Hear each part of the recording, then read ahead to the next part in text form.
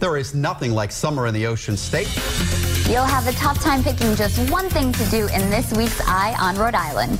Starting with one of Providence's largest neighborhood events. It's the annual Hope Street Block Party, featuring dozens 7 minutes away from the official start of summer, right, Michelle? Oh yeah, we are counting it down big time with a 6:07 Eastern Time. Fun. We're celebrating summer in the Ocean State.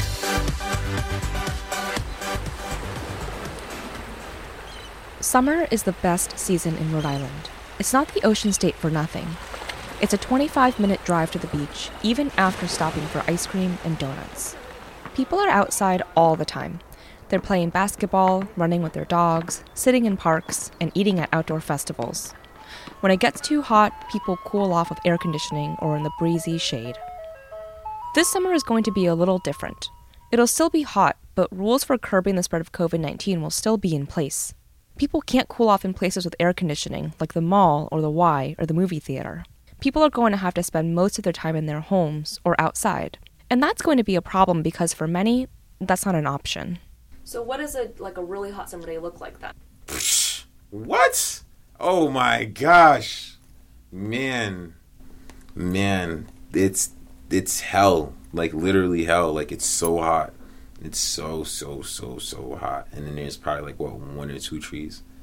So it's so hot. Open up your window and you just feel the blazing heat inside, and you can just feel how hot it is. And it is a problem because then you look outside, there's no trees for miles on end. That in the summer she can't bring her dog out to go walk because the dog's paws literally burn.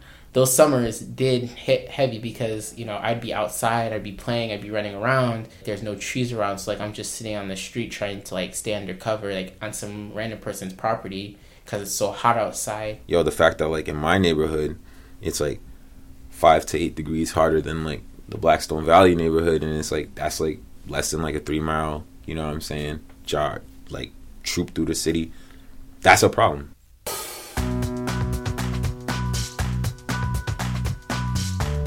I'm Angela Zhang, and you're listening to Not Built for Us. This is a podcast about structures that keep health inequitable and how doctors can work with other fields to dismantle them and build better ones.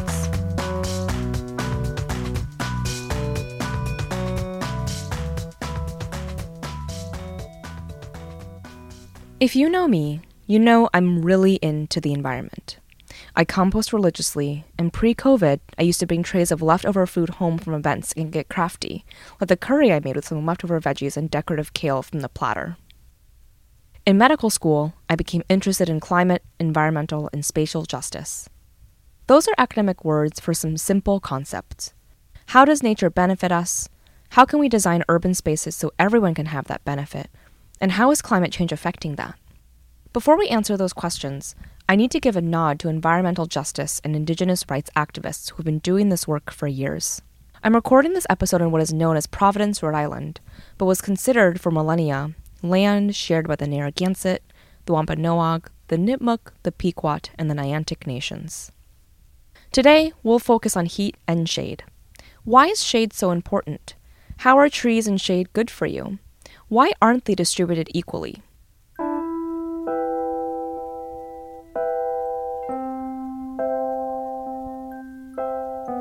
While reporting this, I saw these big questions play out on the ground, especially for communities of color. People were building makeshift shade tents that skirted government regulations, all so they could stay cool while waiting for the bus. Especially now, as the weather warms and people will need to find AC and shade to regulate their temperature, this feels like a big issue. However, it's not one many doctors think about when advocating for patient health. The pattern of heat and shade we see in our cities is a result of an event cascade from racist redlining policies. I'm going to use the term shade equity a lot. Often you can find shade in the canopy cover of a tree or the overhang of a man-made structure. Shade equity frames shade as a resource, one that is distributed inequitably, like food, housing, or transportation access. It acknowledges that the wealthy have disproportionate access to this resource and that it's a structural issue, that it often affects already vulnerable and minoritized communities. It acknowledges that shade itself has health impacts. I first heard this term when talking to Sam Block. He's a journalist who used to live in Los Angeles, a city known for being soaked in sunshine. and he started writing about shade equity when he began to notice a huge difference between neighborhoods in the city, specifically the iconic Hollywood Hills. You have these lush, Edenic, basically enclaves that are sort of hidden from the rest of the city. And the Valley, which is a series of neighborhoods with very little shade, where Sam would wait for the bus. And I would feel my skin heat up and I would start to get sweaty, and I would try to find somewhere just to hide out from the heat. And just observing the way that people begin to contort themselves and try to find slivers of protection from the sun was interesting is one way to put it, also sort of farcical and comical, because people would seek just the tiniest slivers of shade wherever they could, behind a telephone pole, maybe a palm tree. Sam became really interested in this idea of shade equity, that someone could have more shade than another person just based on where they lived. Oftentimes, places with the least shade are also the most under-resourced in other ways, and are often where the most people of color live. In LA, this inequity is not happenstance. In the 1930s, the zoning code mandated that newly constructed single-family homes should have front and side yards. These homes in high-value neighborhoods were meant to be bought by white families. More on that later. You could plant a street tree outside your home, but that was on you to pay for the maintenance. And so that doesn't happen in poor neighborhoods where people don't have money for amenities. In these poor neighborhoods that don't have wide yards and big trees in the front, you have this sort of bombed out automobile moonscape. People kind of just know that trees mean money. Some neighborhoods used to be built for industry and transport. So you might find a lot of power lines, narrow sidewalks, and intersections. Well, this is a formerly industrial neighborhood, so we have all these overhead power lines here, and city regulations are that you can't really plant a shade tree under an overhead power line. And then because this is an industrial neighborhood, these very narrow sidewalks, you don't have big enough tree wells to plant a thick tree. Regulations around obstructions, around field of vision that are very calculated to benefit automobiles. So you can't plant a tree within 60 feet of an intersection or 15 feet of a driveway. So you see that the built environment has basically precluded any possibility for trees. These regulations aren't meant to be racist. That's important, because even if the intent isn't racist, the impact continues inequity by literally outlawing shade. Other times, outlawing shade felt more purposeful. In South LA, the local government trimmed and removed street trees close to where sex workers congregated. In housing projects, police would forbid trees that obstructed sightlines of the surveillance cameras mounted on street poles, even though the cameras don't deter crime anyways. As Sam talked about LA, I saw Providence, Rhode Island. That's where I live now, and that's where I'll be unpacking this. How did shade inequity become such a big issue, and why does it look so similar from LA to Providence?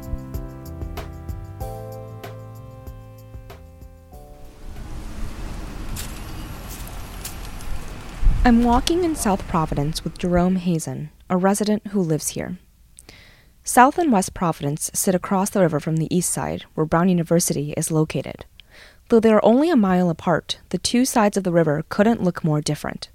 The east side, with its lush trees and manicured lawns, houses a lot of Brown's academic faculty and students. West and South Providence are home to more of the working class and folks of color, and look more industrial and barren. Oh, it's just bleak. It's bleak. It's concrete and oil stains everywhere. It's interesting is there's more trees in the cemetery that are beautiful and provide more shade. For who?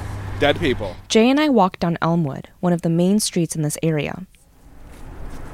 Looks like nice weather coming up today. Up to 55 degrees. It's pretty warm for a winter day, and lots of people are outside. I'm constantly adjusting the angle of my mic because of the wind, which you can hear as background. The wind just, barrels down. None to stop it. Where I live, there's no trees around the building, so, the walls are cold, it's drafty. Even on this crisp winter day, I'm feeling the direct sunlight. I wore layers, but I'm peeling them off one by one.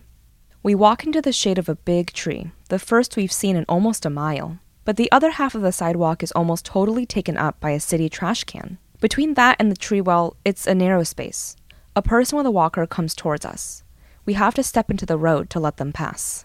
Waking up to this all the day, every time, for kids, it's just so bleak. And the energy, you just feel more alone. And this is a child care center? Kids run around the playground, swinging and sliding and shouting. The only shade from the winter sun is underneath the monkey bars. I can't imagine this playground in the hot, muggy New England summers. On a warm summer day that's clear and it's maybe above 80, in most cities you're going to get to temperatures that can be dangerous to kids. This is Dr. Jennifer Vanos, an assistant professor at Arizona State University. She studies playgrounds and how their construction can affect the health of kids. Heat, she says, is one of the biggest issues.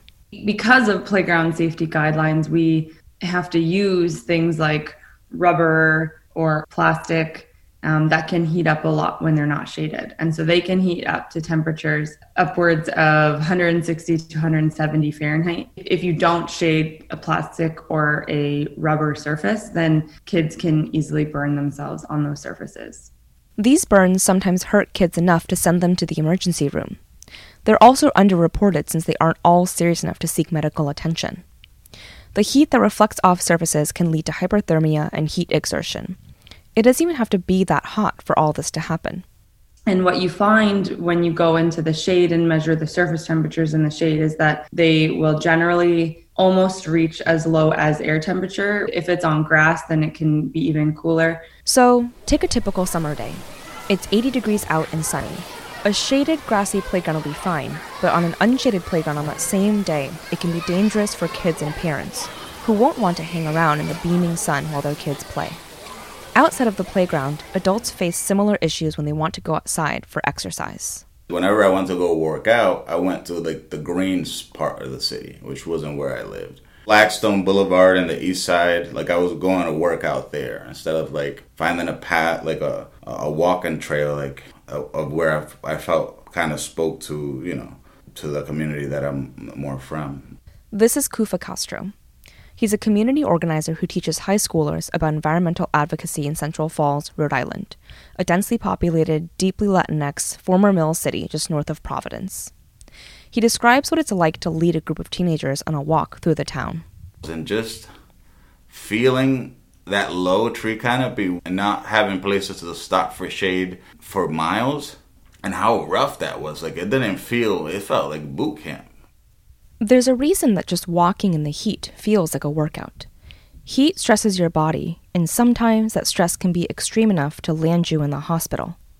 You might go for dehydration, heat stroke, or worsening of existing kidney or heart disease. Maybe you got so dehydrated that you got kidney stones or a UTI. A 10-degree Fahrenheit increase in temperature can lead to 24% more admissions to the emergency department. 10 degrees seems like a big jump, of the difference you might see over months as days progress towards summer. But on the same summer day in Providence, if the ground temperature under the leafy trees of Brown University measures 82 degrees, it can be as hot as 95 degrees in Pawtucket and Central Falls. That right there is a difference that could land someone in the ED. And that's a problem, because so much of what health professionals recommend for patients is about physical activity. All the healthy children eat well and move a lot. And move a lot, and move a lot, eat well and move a lot. 60 minutes of physical activity a day and eating well can help get your child healthy. Get going at letsmove.gov. That's letsmove.gov. The most up-to-date clinical guidelines suggest a range of 150 to 300 minutes per week of moderate to intense aerobic activity. That breaks down to just a little under an hour a day. For residents of Central Falls, Pawtucket, South or West Providence, the lack of shade and green spaces in their neighborhoods makes it harder to exercise and stay healthy. So my name is Chelsea Graham. I am a health center doctor. I work at Thunder Mist. Dr. Chelsea Graham sees patients in Pawtucket with Brown's Family Med residency. The clinic sees a lot of patients with chronic conditions like diabetes, lung disease, high blood pressure, heart disease, asthma, eczema, and obesity. She describes one patient in particular. He's an older gentleman from the South who has spent a lot of time outside and he's a very social guy. Before he moved to the Pawtucket Central Falls area, he loved to be outdoors and would walk all the time. But then, when he moved to Pawtucket, I think here it's just kind of the extremes, right? It's either really cold in the winter, and so he's doesn't feel comfortable going outside, and in the summer it's just almost too hot. And so he isolates, and that affects his mood, affects his depression, staying inside, and then it affects his diabetes. So it's very multifactorial. Being stuck inside is causing problems for many of Dr. Graham's patients. Those who have recently immigrated often talk about adjusting to extra hot summers and extra cold winters. They don't feel like they have outdoor spaces to socialize, which are really important community-oriented ways to improve mental well-being. So that's all the bad stuff if you don't have trees. But what if you do? What's so great about trees besides protecting you from heat? Trees are miracle workers. They are everywhere but often blend right in. They help squirrel away carbon, protect ecosystems, mitigate flooding, and even may help our bodies calm down without us realizing it. Beyond the physical medical concerns of overly hot environments, there is a ton of research about the ways that just the presence of trees can change the ways our bodies react and run. Dr. Eugenia South practices medicine in Philadelphia. She researches the effect of the presence and lack of what she calls urban vegetation on her city's residents. So people talked about vacant land as fracturing ties between neighbors.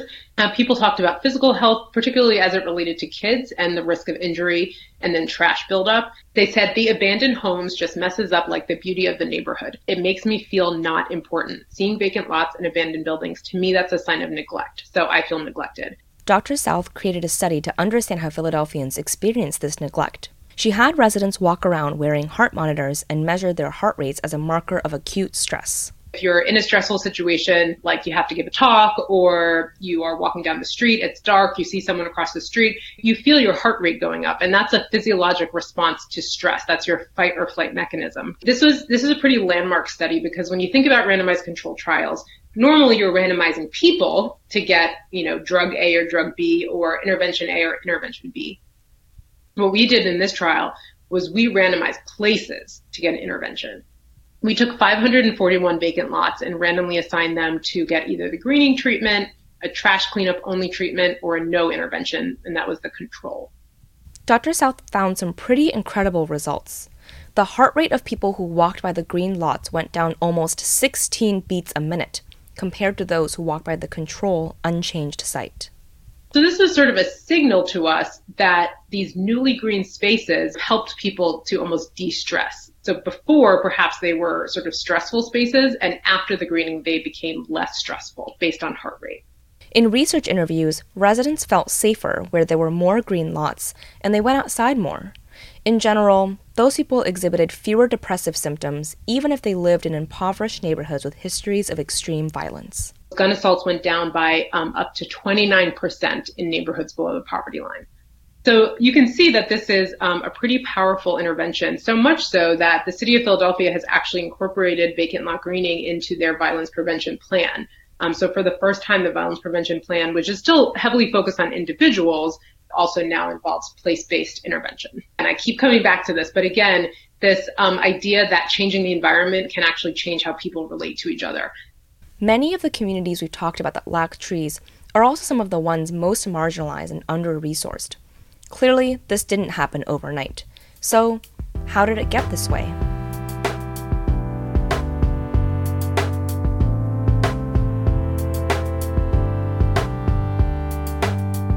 I had lived in Providence for 3 years and wanted to know more about how the city was designed. How did the spaces that had the fewest trees also have the most people of color, the most health disparities, and the most waste byways? To answer that, we need to rewind several decades and talk about something called redlining. In 1933, there was this entity called the Homeowners Loan Corporation. It was founded as part of the New Deal. The corporation was supposed to refinance defaulted home mortgages to prevent foreclosures. There were a lot of these because, remember, this was during the Great Depression. They created what they called residential security maps in most major U.S. cities. The maps advised which neighborhoods were at high risk for mortgage lending. They drew red lines around these neighborhoods, and lending institutions could deny those areas access to different types of investments. This would have been fine, except that the red lines the corporations drew around those high-risk neighborhoods were mostly neighborhoods with communities of color. In Rhode Island, those were Black, Portuguese, and Italian communities. When the Federal Housing Administration sent out a manual that directed people in real estate on how to use these maps, they instructed them to keep white neighborhoods white for the property values. That sounds racist, but the 1930 manual literally talks about, quote, incompatible, unquote, groups in white neighborhoods. In this way, they codify the link between whiteness and high property values. Redlining still exists today. You can see it in how neighborhoods are resourced, which is not by accident. But you can also feel it on a hot day. My name is Jeremy Hoffman. I'm the chief scientist at the Science Museum of Virginia and a faculty member at Virginia Commonwealth University in Richmond, Virginia. Jeremy and his team were looking at the urban heat island effect in Richmond. They found that the warmest and coolest places during a heat wave in Richmond were 16 degrees apart. If you've listened this far, you'll know we've already talked about this, but here's where it relates back to redlining. And when we looked at the spatial expression of those temperatures, this map looked a lot like our redlining map, whereby the hotter areas, which we were actually representing with redder tones, were in the same places as the red-lined districts drawn by the Homeowners Loan Corporation in the 30s. So we asked a really simple follow-up question. Are there statistically significant differences between the temperatures experienced in the formerly red-line neighborhoods versus the non-red-line neighborhoods? The researchers looked at 108 areas that had been redlined and had land surface temperature data. Our results are quite stark in that 94% of the cities that were redlined show the exact same tendency, whereby the formerly redlined areas are physically warmer during the summer than their non-redlined neighbors. We've for a long time recognized that economic disparities are related to health disparities and differential climate vulnerabilities in cities. But very rarely have we ever asked, how did we get here? Linking this redlining map to the heat island map was a way of connecting the present to the past in a new way and in a really visceral way. It's a decision that was made almost 100 years ago is playing out today as a climate vulnerability is just amazing, but really incredibly troubling. This same connection exists in Providence. So, my name is Sam Corin. I'm a PhD student in American Studies at Brown. Sam spent most of their life in South Providence and Cranston. Back then, Allen's Avenue was farmland and forested. Kids were free to sort of run around. They used to hop on the back of freight cars and steal potato chips and stuff like that. Now, it's lined with industrial plants fenced in behind narrow sidewalks and blowing trash. How did this happen? The building of I-95 sort of sealed the fate. Allen's Ave and the waterfront, the petroleum storage facilities that are there now and the scrap metal yards and all the different heavy industrial uses are sort of locked in place by zoning. Zoning is the official governmental designation of land for different uses. Allen's Avenue is zoned as heavy industrial, which creates red tape for any other suggested use. Zoning is inherently racial and political, too. Providence is built on a river that cuts the city into smaller chunks. The river waterfronts used to be highway corridors, industrial sites, and warehouse districts. The waterfronts on the east side of Providence have transformed into green, walkable, inviting spaces. India Point Park bustles every summer with festivals, families, dogs, water sports, and a bike trail. The Water by Brown University is a site of a almost weekly festival called Waterfire that draws tourists from all over. But for the waterfronts by Allen's Avenue, the only officially allowed uses are industry and adult entertainment venues. What Allen's Ave is today, the fact that the waterfront is heavy industrial and heavily contaminated, has to do with the fact that the South Side historically has been less politically powerful than other parts of the city. So then, after an area is redlined and has cheap land prices, that starts leading to a cascade of events. In Providence, a lot of neighborhoods that were redlined were also divided by newly built highway on- and off-ramps, factoring communities even further. This is a lot of the land. In fact, in the 1930s maps, the only green or best neighborhood was the east side of Providence. Yup, you guessed it. The green spaces near Brown. The rest of the neighborhoods were colored yellow or red and were deemed more risky. And I'll just remind you again that these neighborhoods were deemed risky because black and brown folks lived there. They were designed for passage for things like carriages and cargo, and so had big, wide streets that were made for driving, not for walking. Neighborhoods that were built for workers and the working class tended to be designed more hastily without this kind of provisions for greenery and landscape that go into the building of more affluent districts. Shade inequity isn't a new problem. In Rhode Island, Groundworks, where KUFA works, has done some incredible community outreach in Pawtucket and Central Falls, which are historically low-income and redlined areas. Groundwork Providence Green Team provides summer jobs to youth, giving them the opportunity to participate in environmental education programs and community service They assess projects. which yards would be good to plant shade trees in, and they also plant trees at local elementary schools. But, KUFA says, this kind of advocacy work is difficult to do when you are working with a predominantly white local government. KUFA recalls sitting in on a government meeting where local officials discussed heat maps and tree canopies in Providence. And seeing that where the hottest blisters are on the map is where I live, where everybody I know lives, and seeing that discrepancy and just the fact of our concentration in these real hot spots. Like, I've never felt so much like tension in a room. And I feel like this work has to come with like a lot of like counseling and therapy for the people that you share this information with and that you work in this field, because it's some heavy stuff. Okay, so I've talked about the disparity in shade equity within a few square miles in Providence, the history behind that, and why it harms the health of our patients. It shouldn't surprise you that this is all getting worse with climate change. Climate change is already affecting our most vulnerable communities. These communities are worldwide, but also right here. Already, our cities are seeing 1, 5, 10 more dangerously hot days each summer. If we don't take action on the climate crisis, cities like Baltimore, Boston, Chicago, Philadelphia, and New York could see 70 more days of extreme heat, which would result in extras of thousands of deaths per year. And remember from the top of this episode, the communities without trees are hotter, so they might have more extreme heat days than we actually measure from our weather stations. Climate change doesn't always look like hurricanes, floods, or heat waves. The climate crisis is sneaky. For a while, it will continue to look like balmy sundress days in December, or mixed hail and sleet in April. It will look like the just barely increased salt in freshwater reservoirs in Bangladesh, so small of an increase that you can't taste it, but has been correlated with preterm births. It will look like us compensating for the differences in food supply until one day, the vulnerable won't be able to compensate anymore. It already looks like Pawtucket streets burning dog paws and the basketball courts feeling like skillets in the summer. These will seem like isolated incidences because our minds are not wired to piece all the warning signs together. Let's pause and do an emotional check-in. You may be feeling overwhelmed right now. So what can we do as doctors? First, our voices matter. Everett Pope from Sunrise, Rhode Island. Do you feel like doctors should care about this stuff? And like, Hell yeah. Y'all got come on. Why? Because y'all got juice. Like, what, the random doctor I ain't never heard of for my whole life could write a random paper, and that's going to be headline news for the next week and a half. They're going to be talking about that study. You know what I'm saying? Like, y'all got influence.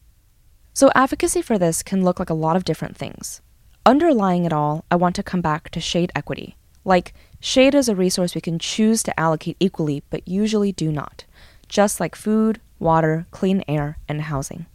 First, you can talk with your patients. Talk to them about exercising while being conscious of their built environment. When I interviewed Dr. Graham, she talked through how she counseled patients on their diets. What have you tried? What's working for you? What's not working for you? And I try and go for the heavy hitters like soda. Also asking about access to food, what groceries can you buy, and that kind of stuff. Because again, I'm not going to tell people what to eat if they can't afford it or if they can't get to the grocery store. As you can tell, Dr. Graham is practiced at this. What if doctors could do this about shade? When we give activity recommendations to patients, we might ask them how they feel about being outside in their neighborhood. Do they feel safe? Where are the sidewalks in the parks? Are there trees and shade, a breeze? Can they be outside without overheating? Do they have AC units indoors? So there is this movement called ParkRx, which sort of involves prescribing nature. So a physician actually giving a patient a prescription to go out in nature. This is still very early. There's really no evidence around this yet. I think nature right now is where exercise was 15 or 20 years ago. The second thing we can do is advocate on a larger scale. For instance, the team of Greg Wallenius, a professor at Boston University School of Public Health, successfully advocated for the Weather Service to lower the temperature at which heat advisories were sent out. Dr. Wallenius also says that action on climate change is really, really important. climate change is likely the number one threat to public health gains that we'll see in our lifetimes, but it's also the number one opportunity to create a better, healthier, more equitable society. This is not a problem about a far-off distance or other people. This is going to impact you and your family and your community today and tomorrow. You can also get involved in research. Dr. Vano said it means a lot to researchers like her to access data sets that doctors have, like pediatric asthma rates. Researchers know more about air temperature or air quality, but don't have the evidence to drive policy. If you combine the two, you can start showing policymakers the intersection between health inequity and environmental justice. People will listen more when you make it about health than just about an air temperature. The first question people ask, well, what does that mean for people's health in the city or people's health in the neighborhood? We should work with policymakers, architects, urban planners, arborists, historians, and most importantly, the folks in the community itself. That way, the solutions are ones the communities actually need. Maybe it's planting trees or creating shade with other materials. Maybe it's scoring communities based on their climate justice initiatives.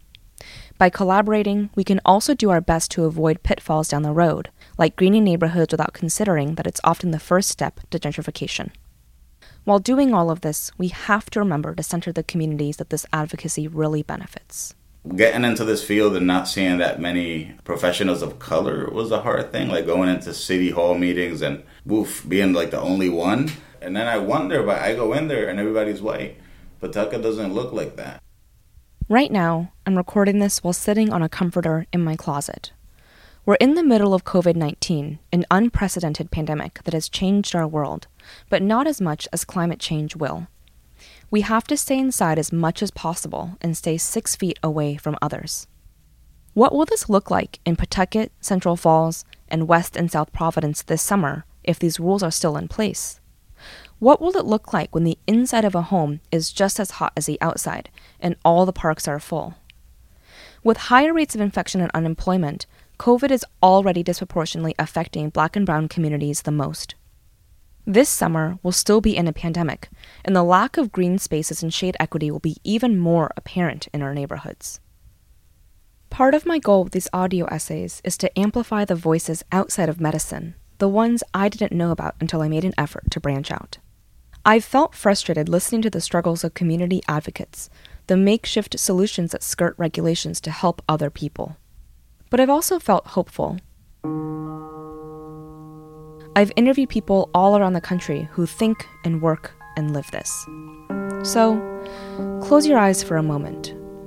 Think about the neighborhoods we've just walked through together, either in Providence or the ones similar in your city. Think about the racist ways redlining echoes through history into today. And now, think about how we start to change that. How would it look different with trees everywhere, leaves rustling in the wind and shade over you? Think about what your patients would do if the built space were changed. I think we can imagine a better future. Well, when we planted, even kids that weren't in the workshops that we were giving, you can see them like touching the tree. And that was like such a sight of being so curious, naming the trees, names like Fred Spots, and feeling like really connected to them. Like, what do you think you would do differently? Me? If there were, you or your friends, like, what would you do differently if there were actually trees like there were on Blackstone? We probably go out more, like walk around more. Like my friends think I'm weird that I like still walk and like try to take the bus. Like, but yeah, I think we would definitely like walk more. We'd enjoy the city a little bit more, and it just make everything like so much more beautiful. This episode was written, edited, hosted, and produced by me, Angela Zhang. I use she, her pronouns, and I'm a fourth-year medical student at the Warren Alpert Medical School of Brown University. I'll be applying to residencies this fall. This episode would not have been possible without the Office of Diversity and Multicultural Affairs at my medical school, who employed me as a fellow for this last year and helped fund some of this work. Being able to dive full-time into these complex topics was invaluable. I met so many people passionate about this work, not all of whom made it into the audio for this episode, but I'll link their work in the show notes. If you want to learn more, these are the experts. Thanks to Max Jordan Nungwameni Tiako, Eugenia South, Jennifer Vanos, Greg Wallenius, Chelsea Graham, Jeremy Hoffman, Kufa Castro, Frank from Shea High School, Everett Pope, Jay Hazen, Sam Block, Sam Corin, Chineri Abai, and David Eisenman for their time and energy. For their help with ideation, patient editing, and listen-throughs, a huge thanks to Allison Behringer, Anna Gonzalez, Laura Garbez, Maggie Goddard, Sarah Shu, Andres Lundgren, Fatima Hussein, and Judy Burr. Music credits to Kevin MacLeod, Lee Rosevere, Poddington Bear, and the Let's Move campaign.